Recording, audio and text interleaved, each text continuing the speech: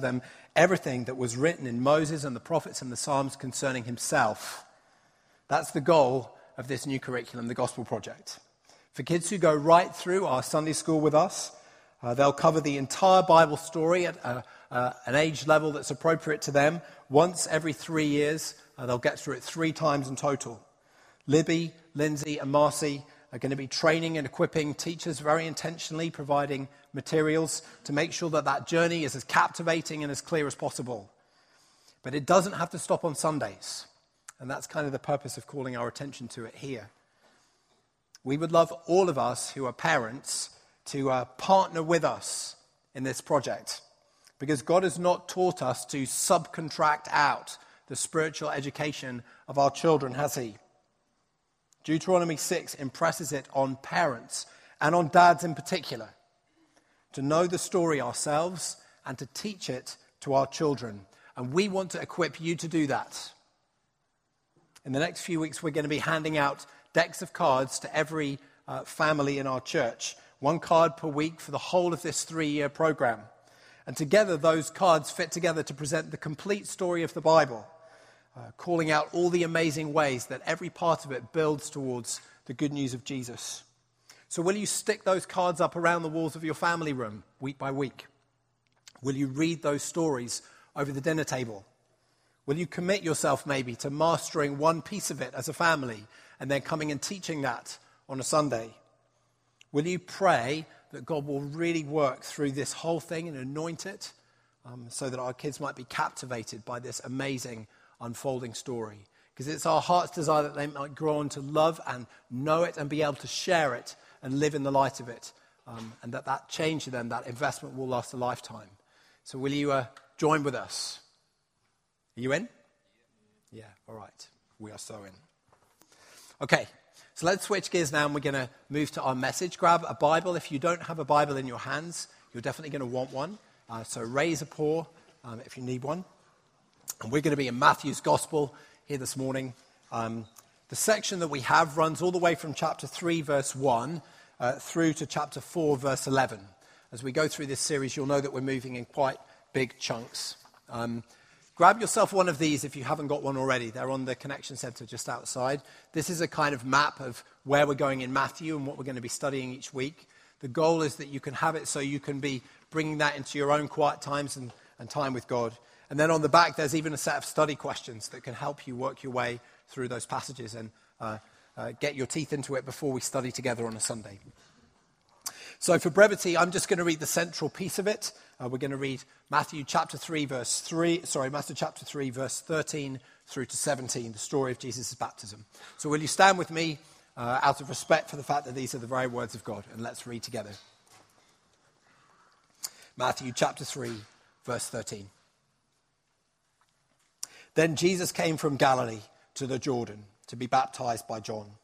But John tried to deter him, saying, "I need to be baptized by you, and you come to me?" Jesus replied, "Let it be so now. It's proper for us to do this to fulfill all righteousness." Then John consented. As soon as Jesus was baptized, he went up out of the water. At that moment, heaven was opened, and he saw the Spirit of God descending on him like a dove and alighting on him. And a voice from heaven said, "This is my Son, whom I love. With him I am well pleased." This is God's word. Do take a seat and we'll pray together.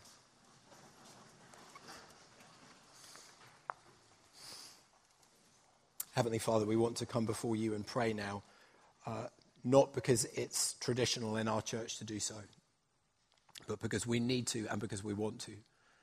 Jesus, we acknowledge our need, that we are just sheep and you are the great shepherd. And it is not within our capacity to work you out. If you don't speak from your side and tell us what you are like, we will always be scrambling in the dark. We are not able to work out what this amazing, transcendent God who has declared himself here in the Bible is unless he speaks. So would you open our eyes and ears that we might know it? But we also want to, Jesus, because we love you and because we know that you're present with us here, and it would just be the craziest thing in the world if we were sat with the author of a book and we had questions about what he said, not to ask him. And so, Jesus, would you open our eyes? Would you come and guide us through this amazing piece of Scripture? Would you lead us into some of the depths of what it means? And we pray that you might just fill our hearts with praise and gratitude and knowing what we must do as we walk away from here trying to live in the light of it. So in your great name we pray. Amen. Okay. So welcome back into the world of Matthew's Gospel. And as I've been studying this, it's really kind of jumped out to me. It reminds me of a well-crafted film script. You know how movies often begin with some kind of vignette from the past, don't they? That gives you context for the events of the plot that's about to unfold. We get some snapshot from the central character's childhood, maybe, some formative event, some moment that sheds light on the present and gives us as the audience privileged information about what's coming in the future. And Matthew is like that too, isn't it? Here in chapter 3, we've jumped forward 25 years from the events that we read about in chapters 1 and 2. But by giving us that backstory, by telling us about the events that were hidden from the crowds that Jesus first met and ministered to when he kind of burst onto the scene, Matthew has set an expectation in our minds, hasn't he? We know about the strange happenings surrounding Jesus' birth. We know that Joseph the carpenter isn't really his father.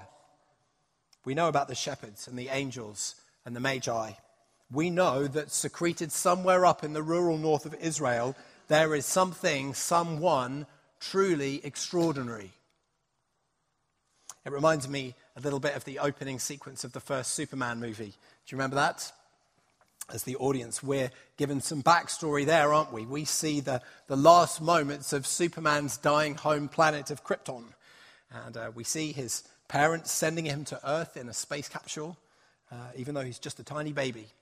And we have the privilege of seeing what happens when he arrives, when he's found at the fiery landing site of his spacecraft by an elderly farming couple who have spent their whole lives longing for a child. And we see them take him into their home with the intention of raising him as their own son. But then it's as if the camera kind of shuts down and the theatre falls silent. And we don't hear anything more about this kid until he's grown up to become almost a man. But because of that introduction, we're all on the edge of our seats, aren't we? Because we know what nobody else knows. We know that Clark Kent is no ordinary farmer's son, and that he can do things that no ordinary farmer's son can do. Well, that's how we should be feeling when we reach the beginning of Matthew chapter 3 here. After the amazing story of Jesus' birth and early life, it's as if the camera shuts down and the theatre falls silent. But then, in chapter 3, verse 1, suddenly the narrative springs back to life. In those days, John the Baptist came, preaching in the wilderness of Judea, "Repent, for the kingdom of heaven has come near." Out of nowhere, then, a new character appears. His name is John the Baptist. And we're familiar with all this, aren't we? We've heard the Sunday school stories, so it doesn't surprise us all that much to hear about this guy coming and preaching and baptizing people in the Judean desert. Even the whole camel's hair outfit and the slightly curious choice of diet seems strangely normal to us, doesn't it? Because we've heard it so many times. We think, yeah, John the Baptist gets people wet, gets things ready for Jesus. I have a category for him. But if we want to understand this right, we need to grasp the fact that that is not how the people who first heard John preach would have reacted at the time. Remember, they hadn't heard our Sunday school stories, and they had no idea who Jesus was. They did have a category for John, but it wasn't the category that we put him in at all. The kind of person who preaches a message of repentance in the Judean desert is a prophet of God. And Israel hadn't had one of those for 400 years. In fact, that was the big spiritual issue of the time. Where in the world was God? And where were his representatives? The people of Israel in the first century looked back on a history in which God had spoken. Time and again in the Old Testament we read that phrase. Then the word of the Lord came to Samuel. Then the word of the Lord came to Nathan. Then the word of the Lord came to Elijah. But all of it stopped when the people returned from exile. I wonder whether you remember that story. The Jews came back to Jerusalem from Babylon, and they rebuilt their temple, and they dedicated it, and they sang actually the very same song that Solomon and his people sang on the day that the presence of God descended on the first temple. But nothing happened. God's presence did not return. God did not speak. The word of the Lord did not come to anybody. You remember in the text it says that the old men wept when they saw it. That's why. Not that the temple was so small, but it didn't have an occupant. Jewish writers look back on this time when the prophets ceased to appear among God's people. And they see it as the time when they lost the voice of God. And so they waited. We get a really good illustration of that from Jewish history, actually. If you go back to 168 BC, when, as some of you might know, the altar in the temple in Jerusalem was desecrated by the ruler of the day, Antiochus Epiphanes. And Jewish historians record how God's people responded to that event. And we're told that they went in and finally they were able to rebuild a new altar. But we're told that they stored the old stones, the desecrated stones from the altar that had been there before. They stored them in a convenient place on the Temple Hill until a prophet should come to tell them what to do with them. Isn't that striking? The voice of God had departed from Israel. They did not know what to do. They were waiting year after year for God to return and speak again. And now, all of a sudden, the long wait is over. But as the people looked at John the Baptist, they realized that he was not just another prophet, as if that wasn't remarkable enough after all these long years of silence. John was a very particular prophet with a very particular task. Let me take you back to 2 Kings for a moment here. No need to turn there. And I'm going to read you an interesting little incident from the life of King Ahaziah. Ahaziah was the son of King Ahab. Nasty piece of work like his dad. And there comes a point in his story where, of all things, he falls through a lattice in his bedroom and he's injured. And he sends messengers to find a prophet of God to ask whether he is going to survive. And the messengers duly find a prophet, and they return to the king with bad news. But listen to the exchange that's recorded between them. It's very interesting.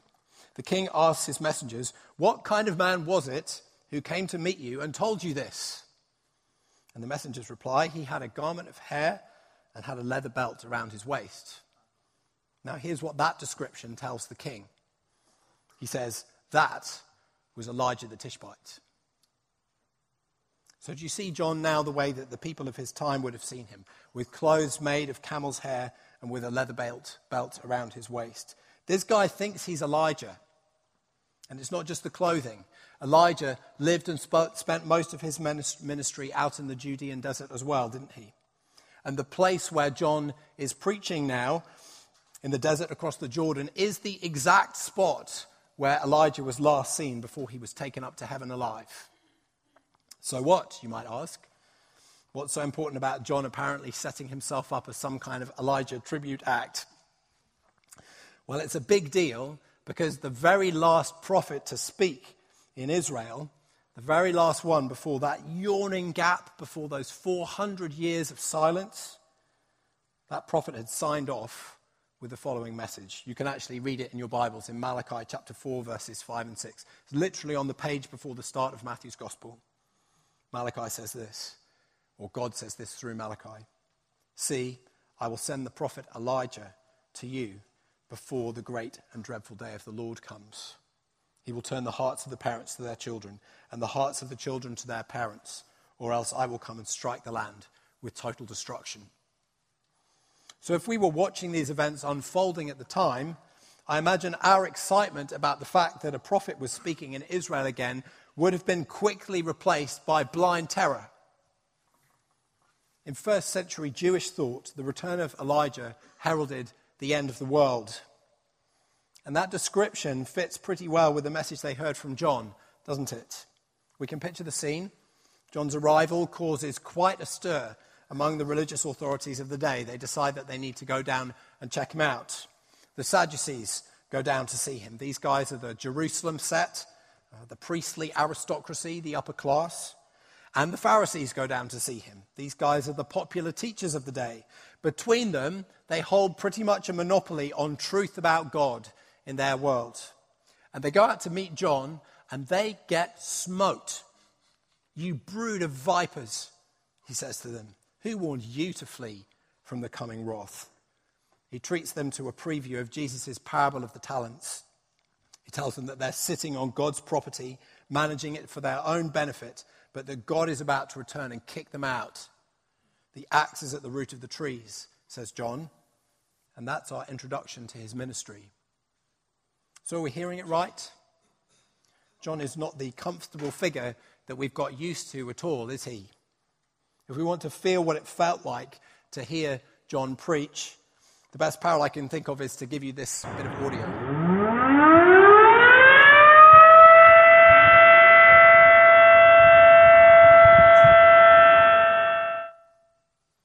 What sensation does that create in your guts? I think that's exactly the sensation that John's preaching would have caused in the guts of his hearers. John's ministry said, run for your life.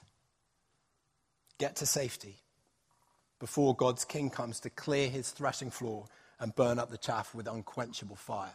Terrifying. All of this then provides quite an introduction to the part of the text that we read together, doesn't it? We've got to see it in that context. This is the moment for which Matthew has been deliberately whetting our appetite as we've been going along here. The moment when the adult Jesus finally steps off out of the shadows and out onto the stage. But now if we're reading it right, we're not just anticipating the wonderful things that this Son of God is going to do, are we? We're fearful that he's come to do something terrible. We're fearful that he's come to reclaim ownership of what is his and put his tenants to the sword. And that's not entirely wrong. But it's not entirely right either. And that's the tension that I think Matthew wants us to feel here. Jesus doesn't enter the narrative on the steps of Caesar's palace in Rome, does he? He doesn't enter at the head of an angelic army, although well he could. He enters the narrative by the Jordan River. He's traveled down from his home in Galilee to be baptized. And that's not what we're expecting. It certainly isn't what John was expecting, is it? We read that in verses 13 and 14 of our passage. Jesus came down to the Jordan to be baptized by John, and John tried to deter him. And we can see why, can't we? Because what in the world is Jesus doing offering himself for baptism? Baptism is John's symbol of repentance. Like many other prophets in the Old Testament, he communicates truth about God in actions as well as words. And in these actions, he's communicating God's command for us to recognize our sin and turn our backs on it. John's baptism told the people who came out to him that they were dirty. And Christian baptism still does that today. That's what the baptism tank here this morning is communicating. Baptism speaks to a world full of people living like they own the place. Living like the gifts that we have are ours by right and that no thanks is necessary. Living like our indifference to the plight of the needy doesn't mean anything and that there's nobody there to notice. And it tells us that because of that, we reek. We stink to high heaven. Our most profound need is to wash. And baptism provides the place where we can do it. It invites us to go down into the water as a symbol of the miraculous fact that God is willing and able to wash it all away. But that still leaves the question, doesn't it? Why did Jesus do it? Why, in fact, was it the very first thing that he did? Some people say that this is proof that Jesus wasn't really God. They argue from his baptism that Jesus was just a person like you and me, who had sins that needed forgiving, just like you and I do. But they don't seem to have read the rest of the story, do they? I don't know about you, but when I read through the rest of Matthew's gospel, the Jesus I find there doesn't remind me of me at all. I don't know many other people like you and me who can heal the sick and raise the dead and who still storms with a word. These guys want to tell us that Jesus is something that Jesus' life in itself insists he isn't. Other people say that Jesus was putting himself in our shoes. We are commanded to go through baptism, and he submitted himself to that command as well to kind of identify with us. And I think that's closer to the mark, but it still doesn't quite connect the dots, does it? The book of Hebrews tells us that Jesus feels sympathy for our weaknesses and that he was tempted like us in every way. But it doesn't tell us that he shared our experience of sin. So it's hard to work out why he felt the need to be baptized like us, isn't it? And the story itself seems to be asking for something more than that. Jesus answers John's objection in his own words, doesn't he, in verse 15? Let it be so now. It's proper for us to do this to fulfill all righteousness. Now, that Greek verb that we have translated fulfill there is a very significant verb in Matthew's gospel, which is all about fulfillment. It has the sense of bringing a matter to its desired or intended conclusion. So what we have to ask ourselves here is, in what sense does Jesus' baptism bring righteousness to its desired conclusion? In what sense is it achieving the intended end of righteousness? The descent of the dove is suggestive as well, isn't it, don't you think?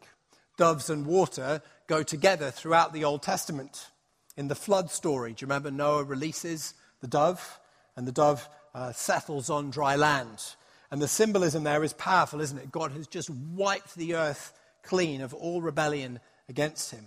Righteousness has achieved its intended end. Judgment for some, but a new start for others. The same thing happens in the book of Jonah. Jonah's name in Hebrew actually means dove. And in the Jonah story, he gets thrown into the water, almost as a kind of offering to assuage God's anger and to rescue the lives of the sailors who were traveling with him. Once again, the symbolism is really powerful. Righteousness achieves its intended end. Judgment for some, and a new start for others. And if we apply that kind of logic to Jesus' baptism, I think we start to get somewhere. What is the intended end of righteousness in the gospel stories? What is it that God wants to achieve by sending his Son into the world? Judgment for some, for sure. God isn't in the business of forcing us to repent against our wills. Many people live and die believing that they have nothing to repent for. And if God turns out to exist at the end, they will be ready with a long list of things for which they will be expecting him to repent. But whatever our expectation, the Bible tells us that righteousness will still come to its intended end. We might not be expecting judgment, but we surely will experience it. And yet the intended end of righteousness is not just judgment, is it? It's judgment for some, but a new start for others, for those who recognize their brokenness and their need of God's mercy. And I think it's that new start that Jesus has in mind here at his baptism. For righteousness to achieve its intended end and to make that new start possible, the sins of God's people need to be dealt with, don't they? The sins that are symbolically washed away when a repentant person goes down into the water and is baptized can't just be forgotten. God doesn't say, oh, never mind, let's just pretend it didn't happen. How would you react if a mercifully minded judge said something like that to a person who just stole $20,000 from your grandmother? It's not justice, is it? It doesn't solve anything to say, oh, let's just pretend it didn't happen. Because it did. And your grandmother can't afford to live in her house anymore because of it. Sin has consequences. Baptism doesn't symbolize God turning a blind eye to sin. It symbolizes God dealing with it. And it's that process to which I think Jesus is committing himself here in this text in an incredible, radical way. You see, in every other baptism in history, when the candidate has gone down into the water, it symbolized the fact that they were truly dirty. And when they've come back up, it symbolized their willingness to be counted clean. But in this unique instance, in the baptism of Jesus, I think the symbolism is reversed. I think that when he went down into the water, it symbolized the fact that he was truly clean. And when he came back up, it symbolized his willingness to be counted dirty. Baptism, of course, is only ever a symbol. We can't come away from this text saying, this is the moment at which Jesus picked up the burden of human sin. The Bible doesn't tell us exactly how or when that happened. But that mustn't stop us being gripped by the power of the imagery.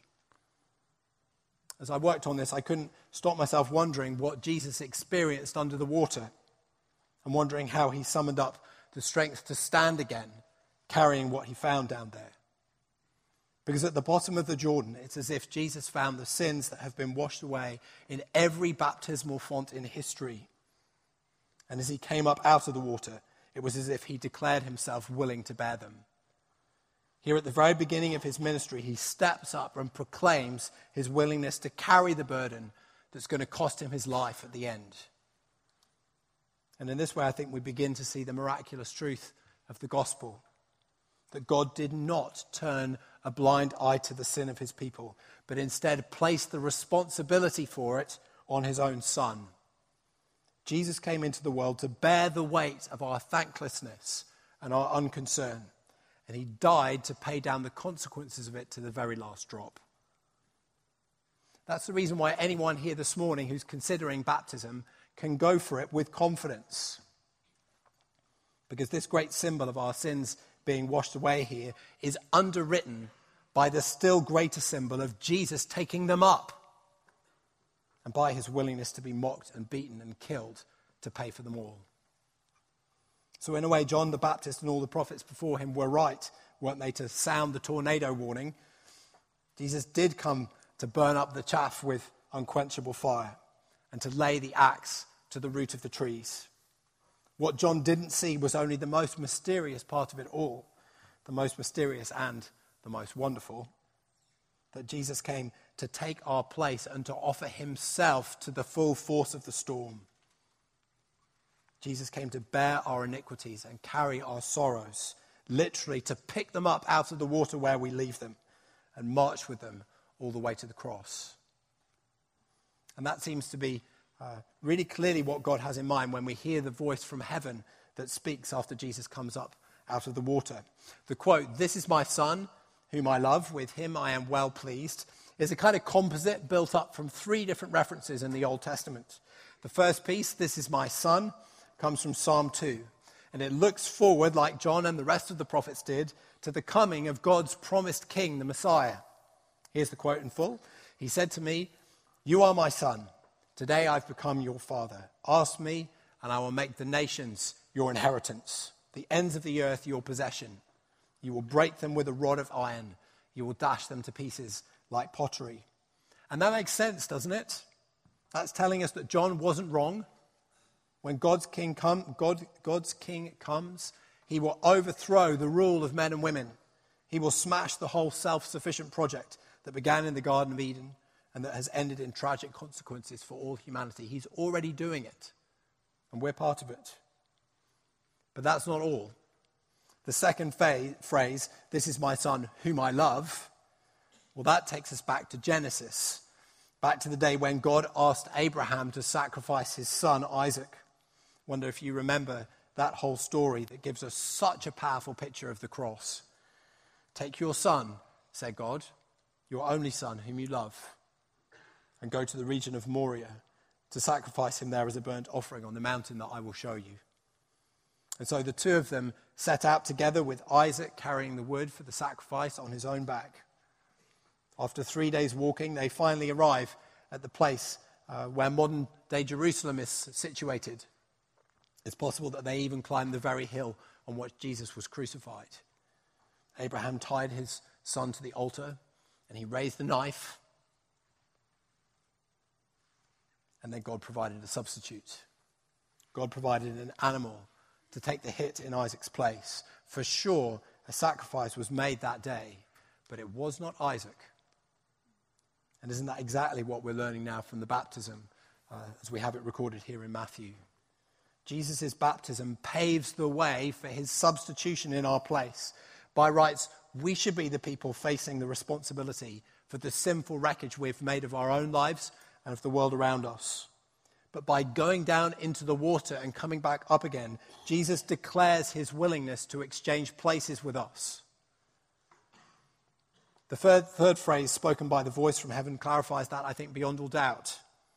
With the words, "With him I am well pleased," God is quoting from Isaiah chapter 42, from the introduction, actually, to one of the most famous sections in the whole Old Testament, Isaiah's servant songs. And it goes like this: "Here is my servant, whom I uphold, my chosen one, with whom I am well pleased. I will put my spirit on him, and he will bring justice to the nations. He will not shout or cry out or raise his voice in the streets. A bruised reed he will not break. A smouldering wick he will not snuff out. In faithfulness he will bring forth justice. He will not falter or be discouraged till he establishes justice on earth. And in his teaching the nations will put their hope." And who is this character, this servant that Isaiah introduces?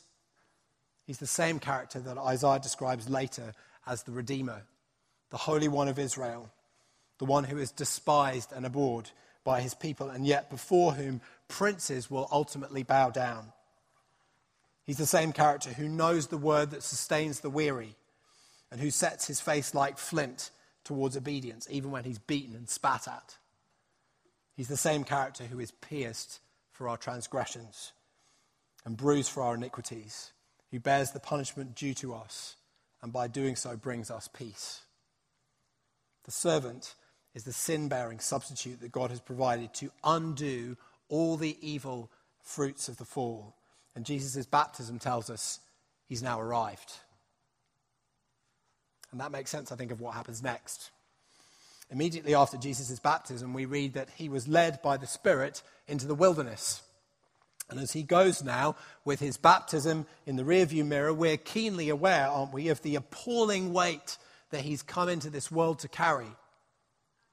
He's carrying the responsibility for humanity. He's carrying the hopes of everyone who will trust him. That's what his baptism teaches us, isn't it? But it also makes him vulnerable to attack. Because Satan has seen many situations like this before, or at least I imagine he liked to think he had. In the garden, he saw Adam and Eve bearing the responsibility for all of their descendants, and he pounced. And that parallel has profound relevance for us, don't you think? Because if we have any hope in Jesus ourselves, if we're hoping that our sins here in the 21st century might somehow be borne on the first century shoulders of this man, Jesus, we need to appreciate that what we're reading about here is a life and death moment for us, not just for him. If Jesus fails here, all our hopes are worthless. But do you remember Satan also pulled a move like this on the people of Israel after God liberated them from Egypt? And in fact, the two stories are strikingly similar. In the garden, Satan focused his attention on the physical appetites of humanity, didn't he? He offered Adam and Eve this desirable, forbidden fruit. He told them that it was good for food and pleasing to the eye, and when they saw that, they ate it. And the same thing happens in Exodus. After only a few weeks of traveling in the desert, just a few weeks after seeing God part the Red Sea to save them, for goodness sake, the Israelites began to grumble against Moses, saying, "If only we died by the Lord's hand in Egypt. There we sat around pots of meat and ate all the food that we wanted. You've brought us out into this desert to starve the entire assembly to death." Satan delights to exploit our physical weaknesses. And now with Jesus, we see he begins in exactly the same spot, doesn't he? Tempting him to make the stones become bread. Very, very telling. C.S. Lewis argues that there's a lesson for us to learn here about Satan's tactics. In the Screwtape Letters, C.S. Lewis pictures Satan as a spirit who's repulsed by the fact that God has placed his image in physical creatures like us. Satan despises God for it, and he despises us as the product of it. He's outraged by this bastardization of true spirituality. He's incensed that the angels no longer possess spiritual life uniquely, and he's determined to show God the error of his ways by attacking our physical vulnerability. I find that a helpful idea. It teaches me that when I give way to physical temptation, to greed or to lust, all I'm doing is just jacking up this conceit of Satan. I'm giving him a reason to say to God, "Oh, I told you so," And that motivates me to say, I want no part of that. But however helpful that insight is, however motivating, it's all just rearranging the deck chairs on the Titanic unless something more fundamental happens. You see, the first of these two Old Testament parallels that's in play here involves me. Adam and Eve were carrying the responsibility for all of us when they fell in the garden. When they fell, we fell with them. We bear the family likeness. Every day our thoughts and actions show us how wrapped up our hearts are in that original sin. I challenge anyone to say that they don't feel they're well represented by Adam and Eve. I do exactly the kind of stuff that they did and worse all the time. So the question of questions here is not some abstract matter about the way God has united the physical and the spiritual in Adam and Eve. The question is whether our connection to them can be undone. We're born with it. Can it ever be broken? Well, that's what's going on here in our text. At his baptism, Jesus took up the responsibility for human sin. He wound the clock back. He forced Satan to accept a rematch. And now the two fighters step into the ring for a truly titanic contest. This is King Kong versus Godzilla. This is a Saruman versus Gandalf. But it doesn't start looking good for Jesus, does it? Remember, when Adam faced Satan, he was in a garden full of good things. There was nothing that Adam needed that he didn't have right to hand. But Jesus faces Satan now after 40 days of fasting. He's tired. He's emaciated. Remember, Adam faced Satan counted clean. But Jesus faces Satan now counted dirty. After his baptism, we see the truth about Jesus' life more clearly, don't we? He is like Frodo carrying the ring. The awful weight of representing us is on him now. He's burdened by it. He's conscious of it. Remember, Adam faced Satan as a representative of perfect humanity, the crown of a creation that was very good in God's eyes. But Jesus faces Satan now as the representative of fallen humanity. He stands for sinful Israel, forgetful Israel, complaining Israel, the Israel that spent 40 years in the wilderness. He's bearing everything that you and I ever did. And now suddenly he's face to face with this ancient monster.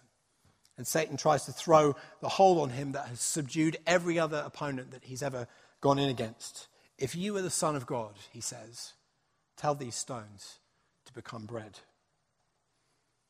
But listen now, and if you trust him, picture your own sin bound up with Jesus as he responds. It is written, man shall not live by bread alone, but by every word that comes from the mouth of God. You shall not pass. Do you see that then Jesus rejects the whole self-sufficient agenda that's characterized human life since the fall? His message to Satan is that God is sufficient. And even the way that he delivers it reinforces that same message. His response here, as it is with each of the three temptations, is to confront Satan with the words that God spoke to his people during their temptations in the desert. The first one comes from Deuteronomy 8. Let me read it to you. Remember how the Lord your God led you all the way in the desert these 40 years, says Moses, to humble you and to test you in order to know what was in your heart, whether you would or would not keep his commands. He humbled you, causing you to hunger, and then feeding you with manna which neither you nor your fathers had known, to teach you that man does not live by bread alone, but on every word that comes from the mouth of God. The Israelites blew it. They didn't learn that lesson. They weren't humbled. They died in the desert. But this new representative of humanity is all over it. His words declare it. His life demonstrates it. Satan throws his signature move, and he's thwarted. But only for a moment. His response is a kind of classic judo trick, absorbing the momentum of Jesus' defense and turning it into attack. Jesus has revealed now his dependence on God's words, and Satan interprets that as a point of weakness. If you're leaning so heavily on what God has said, Jesus, if you're trusting these ancient documents, all written so long ago, all so vulnerable to misinterpretation, maybe you ought to just check they're really about you. In fact, here's a little prophecy that's just crying out for fulfillment in a situation like this. Set your mind at ease. Take control. Throw yourself down and watch the angels take care of you. It's nasty, isn't it? Can you picture Jesus facing that with your own sin on his shoulders? The Old Testament repeatedly teaches us that we need a Messiah, a king who is brave. God says to Joshua, whose name Jesus shares, "Be strong and courageous. Do not be afraid. Do not be discouraged, for the Lord your God will be with you wherever you go." And later on, Joshua's people say back to him, "Whatever you have commanded us, we will do. And wherever you send us, we will go, only if you be strong and courageous." Those words are not recorded in Joshua to tell us what we're supposed to be. They're recorded in Joshua to tell us what our Savior needs to be, what kind of king we need to look for. And maybe here now we begin to see why. Everything in Jesus must have been screaming out, maybe he's right. Maybe I should check. Wouldn't it be dreadful if I set out to represent all of these people and found that I couldn't do it? A little confirmation would help so much. But he will not do it. In fact, he responds with probably the all-time theological slam down. Satan is quoting Psalm 91 here, isn't he? Nice move, Satan. Well, not if you quote it in blatant contradiction of Deuteronomy 6. And Jesus knows that. You shall not put the Lord your God to the test. That's what he says, and just blows away the plausibility of Satan's whole argument by knowing his Bible well, knowing how to handle it well. My heart's desire is that each of us would be equipped like that. Do you feel that? Do you need help? Ask us if you want it. The answer that Jesus provides here from Deuteronomy was written about 500 years before the psalm that Satan quotes. And yet Jesus knows that both of these passages come from the same unchanging God. And so he will not let them stand in contradiction. He's just not persuaded. He won't let Satan take the psalm out of context. He forces him to interpret it in the light of the other things that God has revealed. And by using those tools, admittedly at lightning speed, well, he carries your record and my record just one step closer to the finish line. Verses 8 and 9 of chapter 4 then describe the third and final temptation. Satan winds up for what he hopes now is going to be the decisive blow. How? Well, by drawing attention to us. Satan offers Jesus what is his by right. He offers Jesus what he willingly left behind when he came into the world. Splendor, praise, a glorious kingdom. But Satan knows that Jesus has now put a dreadful obstacle between himself and ever experiencing that again. Jesus has bound himself to you and me. He's the ring bearer. He's taken up the burden of human sin. And the only way back to where he came from is to destroy it at the cross. And so Satan whispers in his ear, you don't have to go through with this. Think of the terrible pain that it will involve. Think of the humiliation. You know enough of these ungrateful wretches to know that they will never truly appreciate what it is that you plan to do. Let them go. Go drop their sinfulness back in the Jordan where it belongs and have the glory you deserve another way. So do you see it again? Your own sin hanging on this man's shoulders, everything in the balance right at that moment. Because Satan has a point, doesn't he? Has Jesus ever had the kind of appreciation from you and me that the great sacrifice that he made on our behalf truly deserves? And Jesus knew that. Jesus knew that we wouldn't understand it. He knew that we would often forget him, even after all of this. And yet listen to the answer that he gives and hear the declaration of your own freedom at the end of this ordeal. Hear the words that confirmed a new candidate on the ballot to represent humanity. The words that put Jesus Christ alongside Adam as a contender for the headship of your life. Jesus said to him, "Away from me, Satan, for it is written, worship the Lord your God and serve him only." So do you see what we have here in this section of the text that introduces us to the adult life of Jesus for the first time? The Jesus who came striding out of obscurity in Nazareth and met John at the Jordan was every bit the king that the Old Testament expected. As John predicted, he came to clear his threshing floor, to gather the wheat into his barn, and to burn up the chaff with unquenchable fire. But the wonder of it is that Jesus knew those Old Testament expectations better than even John did. Jesus knew that the wheat, which represents us, could only be gathered into his barn at the payment of a terrible price. And in his first coming, the payment of that price was his objective. When Jesus walked down to the banks of the Jordan in Matthew 3, there's no doubt that the axe was laid to the root of the tree, just as John foresaw. But the wonder is that Jesus laid it to the root of the tree of his own life, that our lives might be spared. He went down into the water as a symbol of his willingness to take up out of there what we are commanded to leave behind. And he carried that burden through the very worst that Satan could throw at him, and he prevailed. That's the hope that might encourage some of you to think about getting baptized this morning. Do you want to be part of that? Have you said that to other people already at some point in your life? Maybe today might be the day. You can step into that tank in the confidence that everything you need to be cleansed from if you want to be reconciled to God was taken up by Jesus on your behalf and destroyed forever at the cross. Let's pray. Jesus, we bow our knees at your feet because we recognize that there has never been love or strength or power or kindness like this. Lord, there is no comparison, and it makes us just want to worship you. And I know in my own circumstances, it makes me want to serve you with all my heart. And I pray, God, that that might be true for every one of us in this room.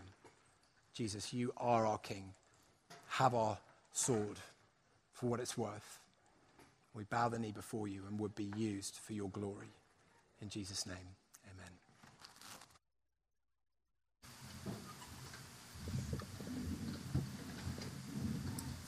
Would you stand to your feet? Ushers, come down. We're going to take an offering.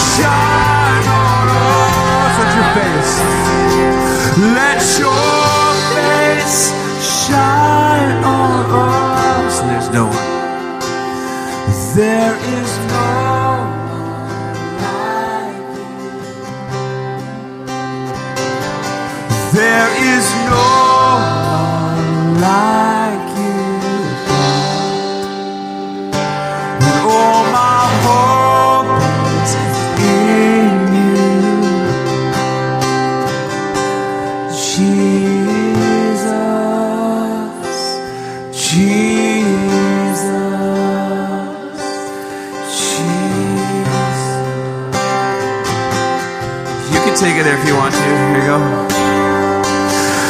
To your name we give all the glory.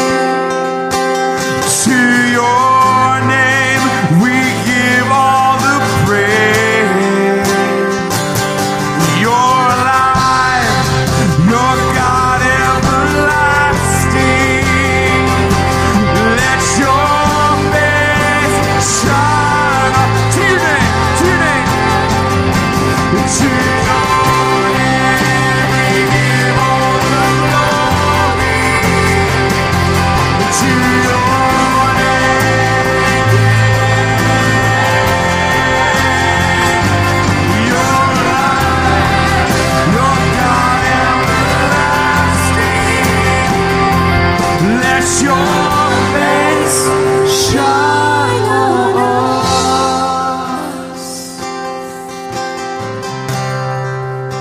face is shining on us, Lord. You promise that you won't turn your face from us. We bless you. Now we're asking in a real tangible way for those who will be baptized right now, that you would let them know, have relational experience of you, God, being for them and not against them. Of you, God, having your face shining and facing them and not turned in disgust and dismay. And we thank you in Jesus' name. Amen. Have a seat. Good morning. Thanks. These are just really exciting days, services when we get to observe baptisms and celebrate with each other as family. And I'm going to say the same thing I said in the first service.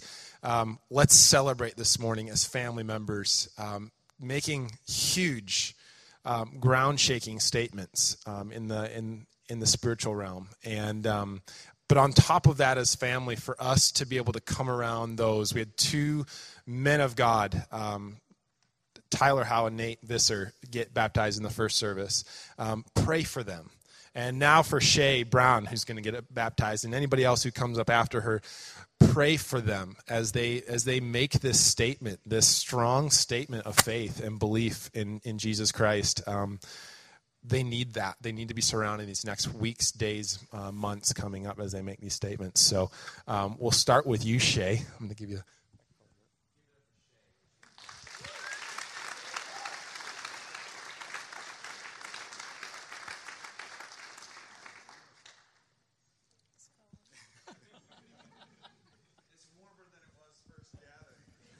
Stay a little closer to the surface. It's a little warmer.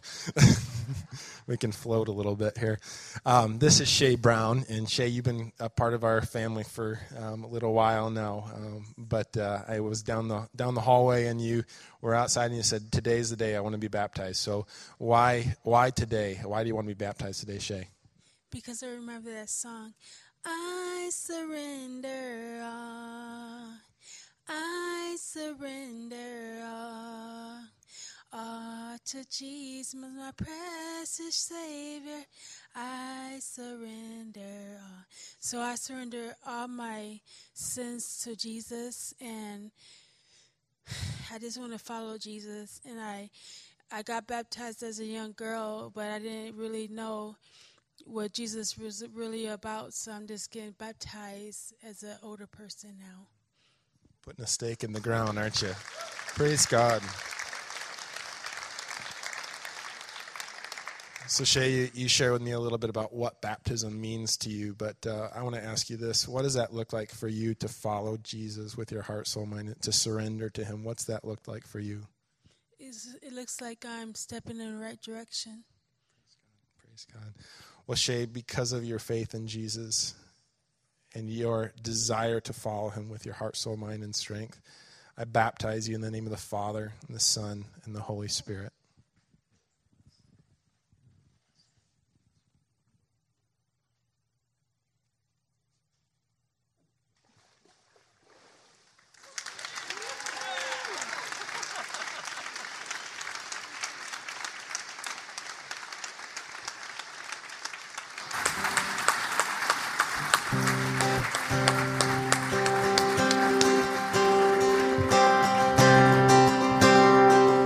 Is that it, Brad? That's how we're going to end today. Stand your feet with me.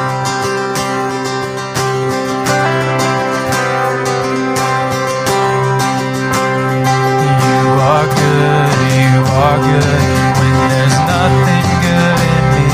You are love on display for all to see. You are light when the darkness closes in. You are hope, you have covered all my sins.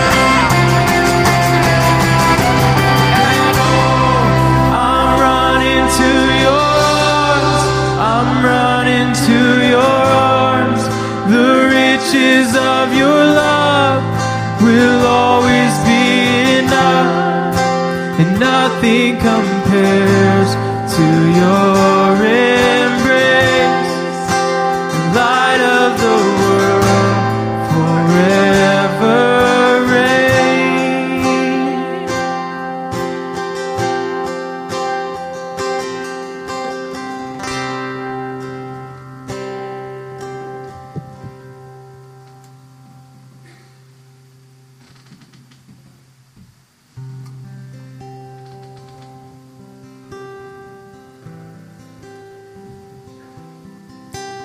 Jesus said to him, "Away from me, Satan, for it is written, worship the Lord your God and serve him only." And then the devil left him, and angels came and attended him. And from that time on, Jesus began to preach, "Repent, for the kingdom of heaven has come near." And Jesus, that's our hope, that message of repentance, that the kingdom of heaven has come near, that it's blazed into this world that was a wreck, that was doomed, and has made a way out, made a way in more, a way that we can reach to our neighbors, that we can transform what's going on around us by the Spirit of God. Lord, that your creation might be redeemed and reclaimed, that your name might be lifted high, that we might be what we were made to be, ambassadors of the living God. That's our hope. Jesus, that's the blessing you speak over us. And our prayer is that you might make us then messengers of that truth to our neighbors, to our street corners. Fill our hearts, our lives, our mouths with this truth. And Lord, give those around us ears to hear it, that they might be rescued, that there might be many people in heaven in 1,000 years' time from the streets and houses around where we live, because we had the opportunity to speak to them the incomparable name of King Jesus. Amen.